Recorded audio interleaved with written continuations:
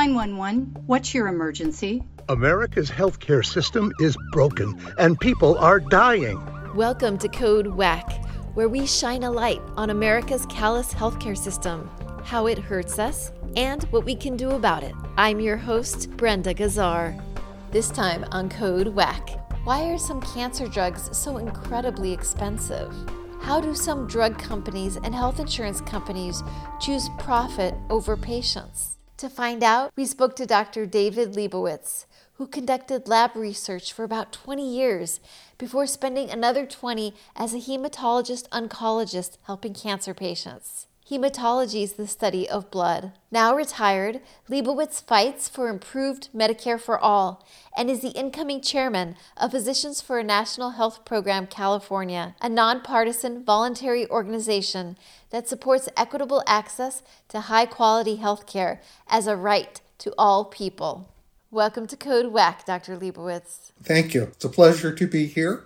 It's a pleasure to have you. So tell us a bit about yourself. Why did you decide to go into medicine? And why oncology specifically? So I decided to go into medicine because it was a way to do science that I enjoyed. And it was also something that I thought would help mankind, help make the world a little better place. So I came to hematology or oncology, and the way that happened, it was through the lab. Because when I was in medical school, I started working in a lab that was doing hematology-related research. And I enjoyed that, so I just kept doing it. And so when it came time to do a fellowship, I did it in hematology-oncology, again, because I could continue that kind of lab work. And I did lab work for kind of the first half of my career, and then I decided I was tired of supervising a lab, and I wanted to work more with people, so I went into practice.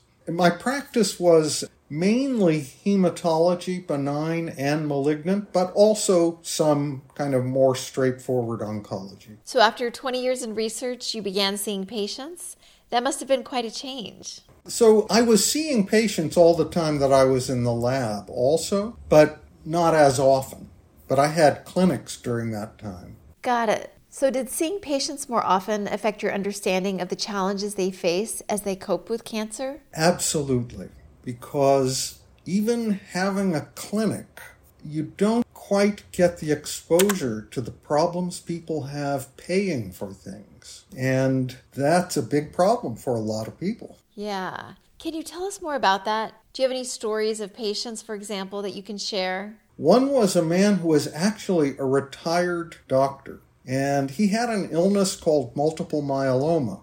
This was like about 15 years ago. And there was a new medicine that was available, an oral, a pill, but it was very expensive. And in spite of the fact that he was a retired physician, so you might think that he should have been able to afford it, he could not afford it. It angered me because it turns out that that medicine makes people live longer and relieves a lot of symptoms. So that bothered me. So what happened to this gentleman?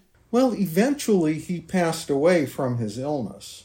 There was no way at the time that I could get the medication for him. It was just starting to be used for myeloma at the time, and so it was very, very expensive. Wow. Do you remember how expensive it was? Oh, it was $1,000 to $2,000 a month. Yes, a lot of the medicines, when they're new, are very expensive. And for quite a long time, Medicare would not pay for oral medications. That's changed to some extent, but for many years, they wouldn't pay for oral medications, and so people were really stuck. Because on the one hand, we're delighted to have an oral medicine because it means people don't have to travel to an infusion center and they don't have to sit for hours and get IV medications. But at least at that time, it also meant they had to pay for it themselves. So this patient, did he just go without medicine? He went without that particular medicine. There were other medicines we could treat him with that we did treat him with, but he probably would have lived longer and more comfortably if we could have used the expensive medicine. How did that make you feel? Well, it made me angry and sad. Both of those things. Thank you for sharing that. And you mentioned another case? It's frighteningly similar. This was a man who had prostate cancer.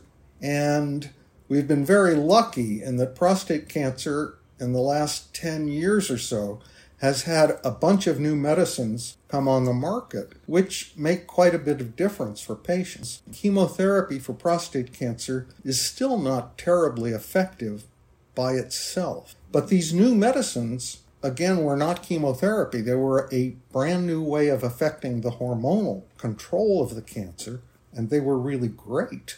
But in the same way that happened with the first person, it was an oral medicine, and it was enormously expensive. It was also over $1,000 a month. And I had a number of patients who could not afford it when it first came out. Again, that really is infuriating because, we are a very rich country, and there are a lot of very successful companies in the world of healthcare. And you would think that we should be able to take care of people. It's so true. So the second patient who couldn't afford the medicine for prostate cancer, what happened to him? So we would treat him with all the other options. And there are other options. They cause more side effects than the new group of medicines does. And today we know also about combinations of medicines that work more effectively. But the problem is that, when a medicine is new, there's no generic equivalent. And basically, it's whatever the market will bear in terms of the price that's set. Got it. I can imagine that drug companies just wouldn't want there to be a generic version, because once there is, they'll miss out on a great deal of money, right? Well, yeah, there are a number of great stories about how the pharmaceutical companies handle that. It's not that uncommon that they buy the company that is making the generic. And then one of two things can happen. They may continue making the generic with the company they bought, or in some cases, they shut down the company. And so there is no generic available. And that's legal in America? It is legal. Whoa, that's insane. Yes, that's a good word for it. And unfortunately, if insulin is a great example. That's not a new medicine. That's been around for a very long time. But suddenly, the price has gone up so much that a lot of diabetics are having problems affording it. So it's not just the new medicines. And I guess the other catch is that when a medication is starting to approach the time that it would come off patent, it's not uncommon that a company will try to make some little chemical change in the medication so that they can patent it again. There are a lot of clever ways to kind of cheat in the system. So interesting. What about your patients' struggles with health insurance? Do you have any stories you can share about that? The prostate cancer story is really about that, because a lot of times the insurance could cover the medication if it chose to. And that gets into the whole story about authorization and pre-authorization and the ways in which health insurance companies control what doctors are allowed to do in their practice. And that actually is becoming a major issue, because today 60 to 70% of physicians are employed. They no longer have their own little independent practice. They're now employed by hospitals or healthcare corporations. And the really sad part is that many of those healthcare companies are being purchased by private equity firms. So before they were purchased, they were for-profit companies. After they're purchased by private equity, there's really no kind of pretense that they have a benevolent motivation, because private equity is strictly dedicated to taking as much money out of a company as possible. But even without considering private equity, if the company is for profit, the way you make a profit in insurance is by not paying anything out. And in medical insurance, that means you don't pay for medical care. So companies try to avoid paying for expensive medications. They try to avoid paying for expensive treatments.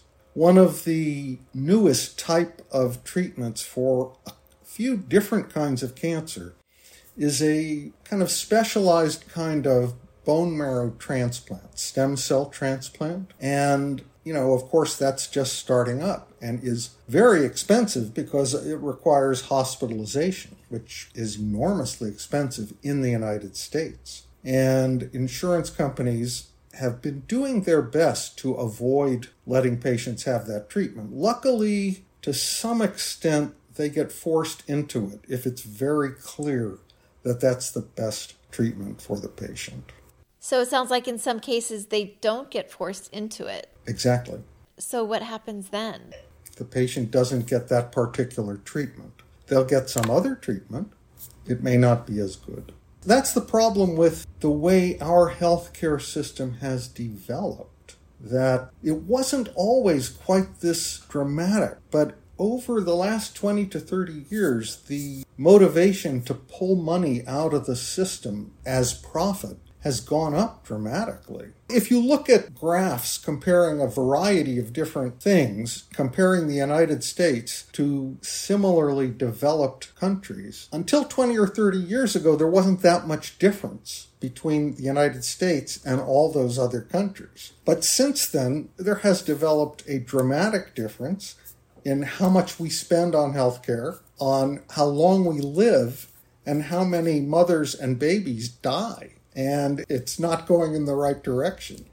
That's so sad and scary to think about. Absolutely. So how would single-payer Medicare for All help remedy these challenges? Well, that's a great question. One immediate thing is that you'd eliminate the for-profit dollars. And that would probably amount to about 1/3 of what we are now paying. And that money would almost pay for the single-payer system. Not completely, but it's clear that single-payer would save quite a lot of money. The total expenditure, and, it varies from one estimate to another. Some estimates say that the savings would start in the first 3 years.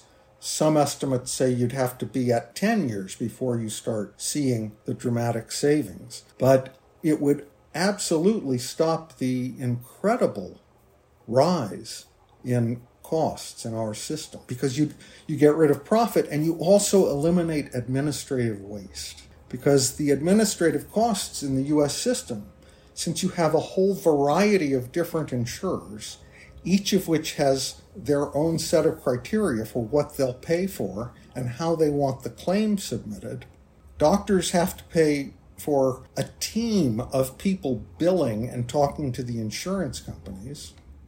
Care gets delayed, sometimes with terrible consequences, and that takes up about 20% of our healthcare dollars. And in most of the other comparable countries, that figure is 9 to 10%. The Medicare system in the United States, the administrative costs are only 2 to 3%. The estimates are that if you had a single-payer system, it would probably be around 5%. So it would not be quite as low as Medicare right now, but it would be dramatically lower than what we're spending, and it would probably be lower than most of the other advanced countries. So how would saving money and getting rid of the administrative and cost burden help patients? Yes, that's the most important part of it. So it would mean that lots more things would be covered by insurance. Vision care, hearing, dental care, long-term care, which is an enormous item, particularly in the United States. Like nursing home care. Exactly.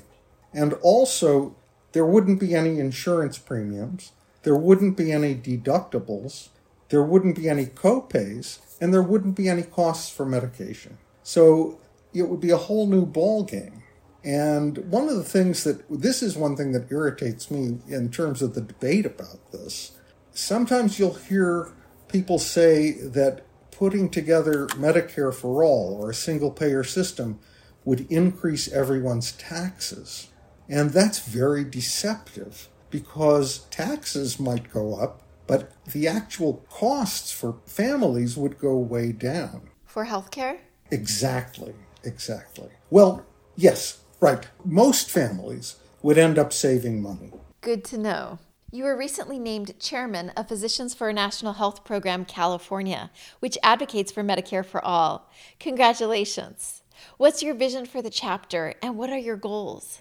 Well, the goals, of course, would be to have a single-payer national healthcare system. There is debate within the group about, how happy would we be if we had a single-payer system in one state. Some people feel like we ought to just focus on a national system.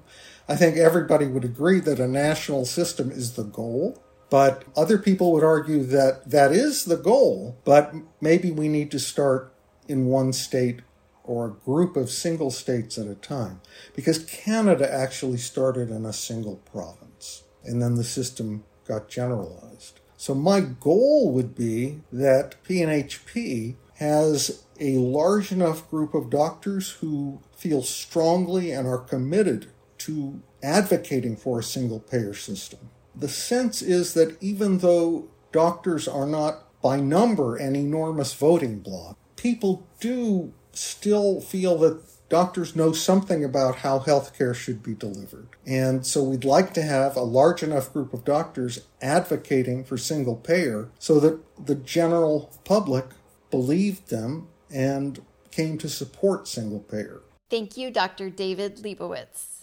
Do you have a personal story you'd like to share about our WAC healthcare system? Contact us through our website at heal-ca.org.